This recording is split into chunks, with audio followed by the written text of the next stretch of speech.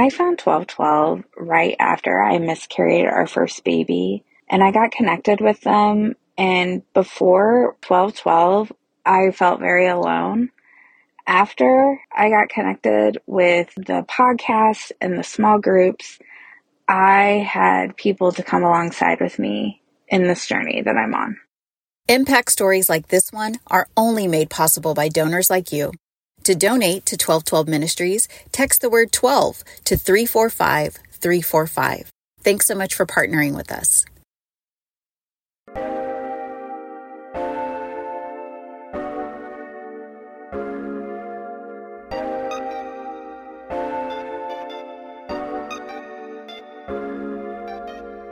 Hey, what's up, everyone? Welcome to Shining Light with Nicole, where we are keeping your 24 golden, shining bright so that others can see us, being us, and they can be them.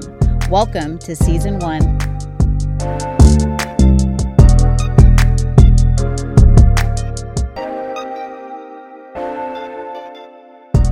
On this week's episode, we are talking about faith and suffering with Tiffany Jo Baker.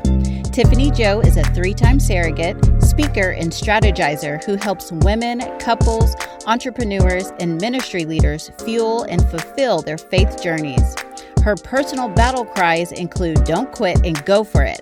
Tiffany Jo believes life is a gift we have all been given, and she loves to help others on the path of their promise. Here is my conversation with Tiffany Jo Baker. Hey, Tiffany, welcome to the podcast. Hi, Nicole. Thanks so much for having me. Of course, I am just so glad for this opportunity and just grateful for you and your friendship, your words of wisdom, and especially I respect and admire just your biblical worldview and just your love for Jesus and just how you let your light shine for the kingdom. And so again, I just wanted to thank you, and I'm so glad that you're here.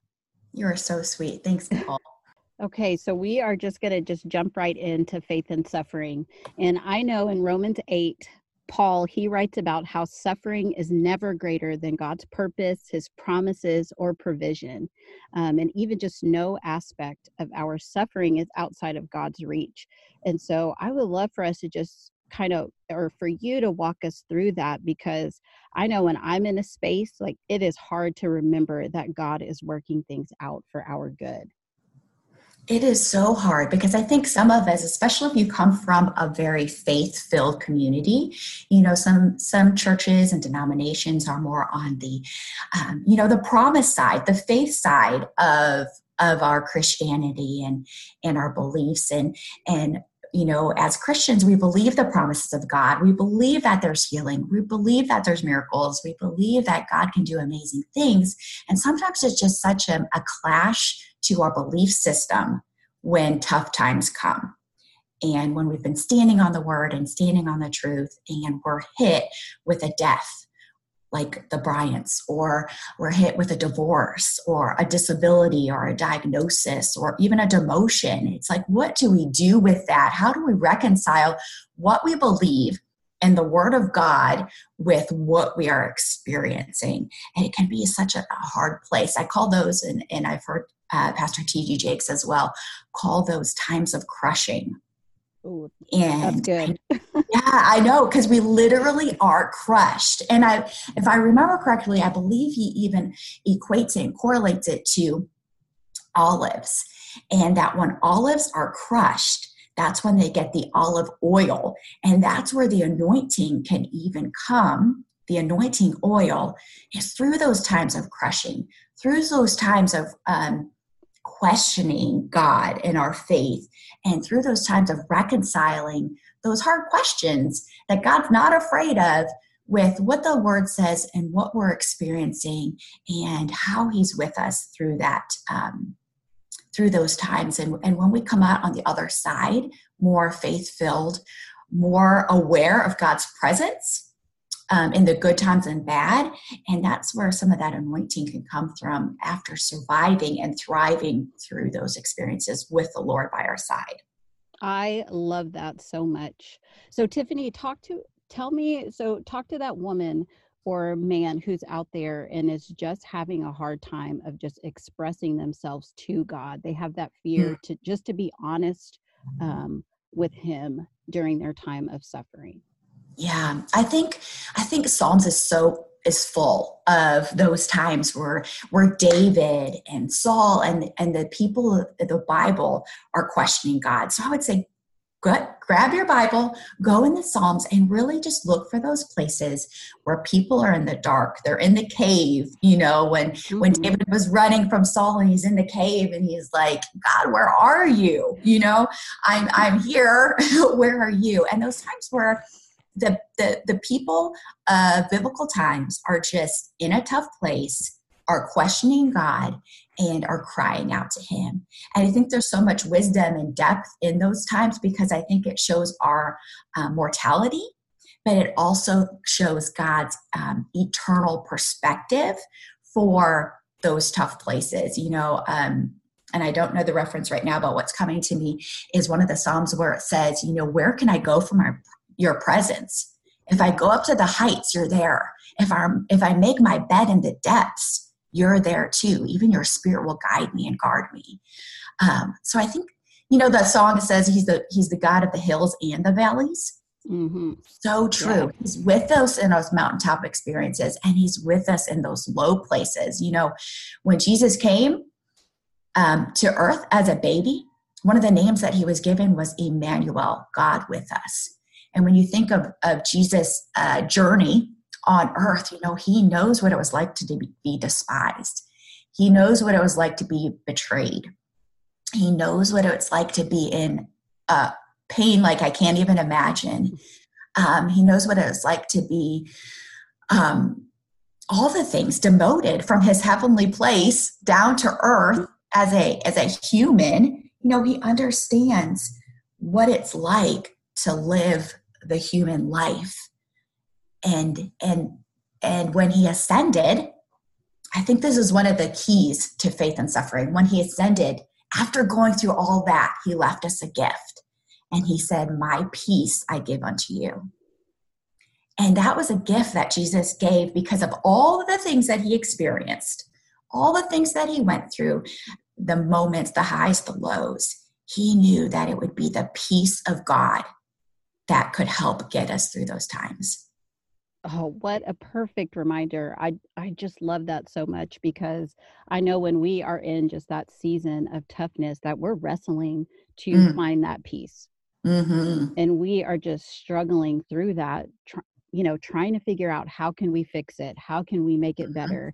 Even crying out to say, Lord, get us out of this, Yes. And so yes. how can we wait well in that? How can we wait well in suffering? I know even for myself, I feel kind of bad even saying that. I was like, oh, wait, I don't do that well. I think well that's a struggle for a lot of us. The P word, patience. It's like, don't pray for patience because something will happen. So you'll have to deal with it. I think the first thing is a preventative measure is before you even get in that place is to get full and stay full. I liken it to a cup of coffee, like whatever your drink of choice is in the morning to get you going, that if it's full and it gets bumped and hits you, if your cup is full and life hits you and it gets bumped, there's still more there. But if you're dry to begin with and your cup is low, then and life hits you, you have nothing left to deal with. So I think it's just the first is just a line of preventative measure is just trying to stay full in our life, whether we're in the highs or in the plateaus and just going day to day, so that when that suffering hits, that crisis hits, that crushing hits, that you have a reservoir and you have something to deal and grab from. That's so good. So I know you know this because we connect through story. And so I would love to hear a time, maybe when your faith was tested during a tough season. Just how did you survive, or how did you walk through that? Yeah. So I have had multiple moments of crushing throughout my life, as we all have. I think of one kind of more recently. It was about 3 years ago. And my husband had taken the leap of faith to quit his job to pursue a dream that God has put on his heart. And let me tell you, the gates of hell came out during that leap of faith. And, it didn't look anything like we were believing, hoping, standing, praying for. Yes. It got so bad that I started to keep a list on my phone of not all the things that were going wrong, just to keep track of all the negative things, but I called it my redemption list. And I started keeping track of the things that just didn't line up with what I knew that God wanted for us in this season. And I just was praying about those things and standing on those things as, God, you are going to redeem this and this and this. But the real story, the icing on the cake, was when we were visiting my husband's parents in Pennsylvania. And rural Pennsylvania, his brother's family, they're missionaries in Bolivia, came to visit. His cousins from Baltimore came to visit. So we all kind of met at his parents' house, and we're at this huge pancake restaurant in the middle of nowhere in Pennsylvania. And I just looked at our youngest, who I think she was about 11 at the time.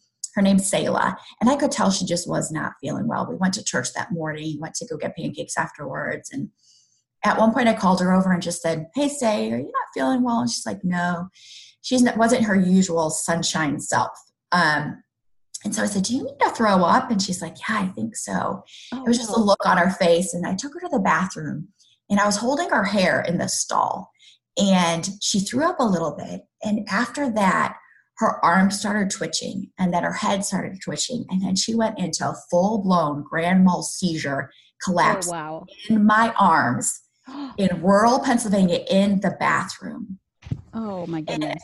And Nicole, she turned blue, like her lips turned blue, and she was passed out. She seized for a while, just twitching on the floor, and I couldn't leave her, but I'm in the bathroom by myself.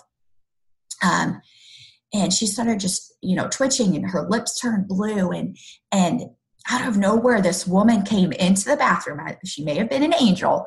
She came in, she was a medical professional. I think she was either a physician's assistant or a doctor, and she knew exactly what to do. And after the seizing happened, she went and grabbed the owner of the restaurant. She came in. They called the volunteer paramedics to come because we're in rural Pennsylvania. They didn't have their own ambulance. We had to wait for the volunteer ambulance to come, which ended up being about 20 minutes to get to us. And the whole time, Selah was passed out on the floor. She wasn't seizing that whole time. But, these angels came in. It was this medical professional, and she's like, "Make sure when you get to the hospital, tell them this, and this happened." And a mom came in. She goes, and she said to me, she goes, my son has seizures all the time. She's like, "Is there anything I can do?" And I said, "Just pray." And she said, "You got it."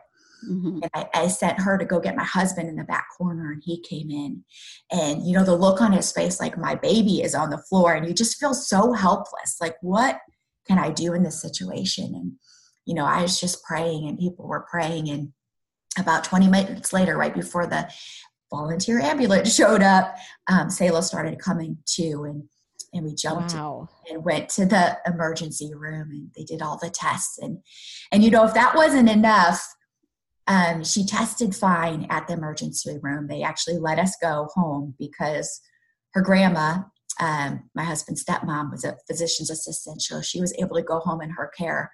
But they just said, "Hey, when you get home, go see a neurologist and have them check." And being a person of faith, I was just like, what? This is just a fluke.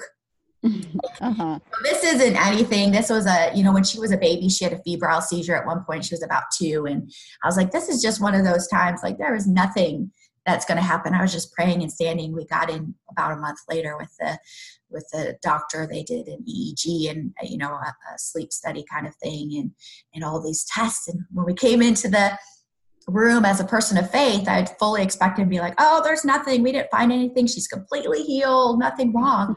But the doctor started talking to me about epilepsy. Mm. It started telling me all the things about epilepsy and seizures. And in my mind, I thought I was being punked. Like I thought Ashton Kutcher was about to jump out and be like, just kidding. No, she's healed. It's all good. But instead, the doctor was telling me about epilepsy and all the medications, potential medications and tests and things we would need to do. And I was like, no, like this is not going to happen. This is not it. And so that was a second crushing on that instance where I just had to take a moment and step back and really figure out where to go from here. Yes, what a story about faith, because I love though that your response was, hey, we need to pray. Mm-hmm. Hey, we need to look to the one who just, yes, we're going through this, but it's going to be worked out. This is his will at the moment, but we are going to move through it with him. Yeah. It really, like you said, it really just threw me to the Father, because I needed something to stand on. I needed to know, like I knew what the Bible said, but I needed to know, I needed a word from the Lord of why, what is this? And how do I stand with this, against this, around this? Like what is this all about?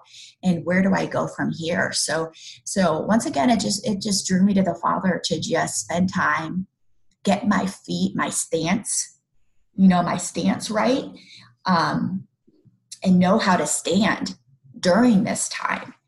And God was faithful to meet me right where I was and to give me something to stand on through the valley, and he was so faithful to be with me each step of the way.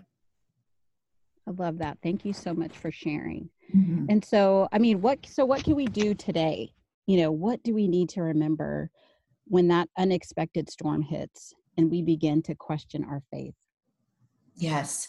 I would say just go to the Father, go to his word, go to him and just be real and raw and tell him you don't get it. Tell him what the questions are. If you're not full, it's the time to get full. I think of the armor of God, the whole armor of God in Ephesians 6 is talking about how to put on our armor of God so that we can take our stand against the things that are coming against us and what to do and how to stand. And so God gives us the things that we're supposed to do, to stand with the belt of truth. So we need to figure out what is the truth? What does the Bible say about the circumstance?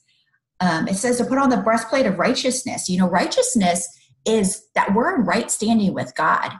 So many times when something happens, we can question like, oh, is this a result of because I did this?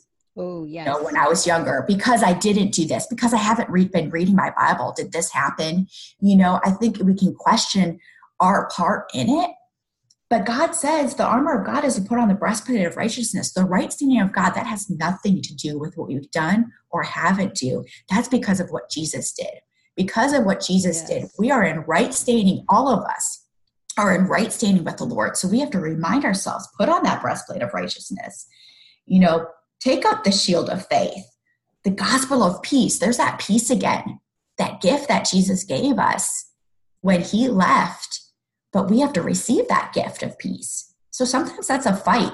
Sometimes we have to protect that peace. That is a fight. Yes. It is. It's such a fight. We have to protect our peace at all costs. And then it says, put on the helmet of salvation and the sword of the Spirit, which is the word of God, and praying always in the Spirit. So I think we go like God is, an eternal being, yes, but he's also a practical God. So he gives us those things of what we can do to stand against the devil and stand against those attacks that are coming against us and what to do. But I think for me, staying full is huge. That's where the peace is. Taking that gift of peace. And that also is where the joy is. The word says that the joy of the Lord is our strength. Yes. And joy is a fruit of the Holy Spirit. So when we're spending time with the Lord, when we're staying full, the fruit of that should be joy and peace. And those are two of the things that God gives us as weapons to stand in those days when we're in those valley moments. That's awesome. I know I'm standing like a little bit taller right now. I'm like, yes, I'm so encouraged. I'm so encouraged. Tiffany, thank you so much. I appreciate you. So tell everybody, so how can they find you? Where are you on social? So let us know. Yes, you can find me at Tiffany Jo Baker on Instagram, on Facebook, and tiffanyjobaker.com. So I am there for people offering soul care, self-care, and dream care. Just help people in their daily life who want a little bit more. That's awesome. Okay, I've got a final two. So just our last 2 minutes of the podcast. And I just have two quick questions for you. So I strongly believe in just puzzle pieces. Like God has just placed us in the right time at the right place to just really just open up some doors and find just that we find our purpose and really our why. So how did your puzzle pieces lead you to where you are today? Ooh, good one. I think this is totally off subject, but on subject with the puzzle pieces. But I am a surrogate and have had the pleasure of carrying babies for other families dealing with infertility, who are suffering with infertility. So through being a surrogate, God really connected the puzzle pieces of showing me how he uses me, what my purpose is. And my purpose is to be a dream carrier and help people carry their dreams, whether it's a business, a blog, a baby, but helping them carry their dreams through to birthing, to fruition, and to just continue to walk alongside people on their faith journey. Oh, I love that. And so you do such an amazing job at just shining bright and not hiding your light for the kingdom. Have you always been that way? And what can you share with us to encourage us and just help us do that? No, I've not always been that way. I definitely, as I was called as a teenager, young adult, I was a candy-coated hellion. So I have not always shown my light bright. I have shown a lot of things, unfortunately, but not always a bright light. But I think once, I realized who God was, how he made me, I've been able to shine my light bright for his kingdom just because of a revelation of him, his goodness, and how he wants to use me. That's awesome. Tiffany, appreciate you. Thank you so much. Love you, Nicole. Thank you. Love you. That was so fun.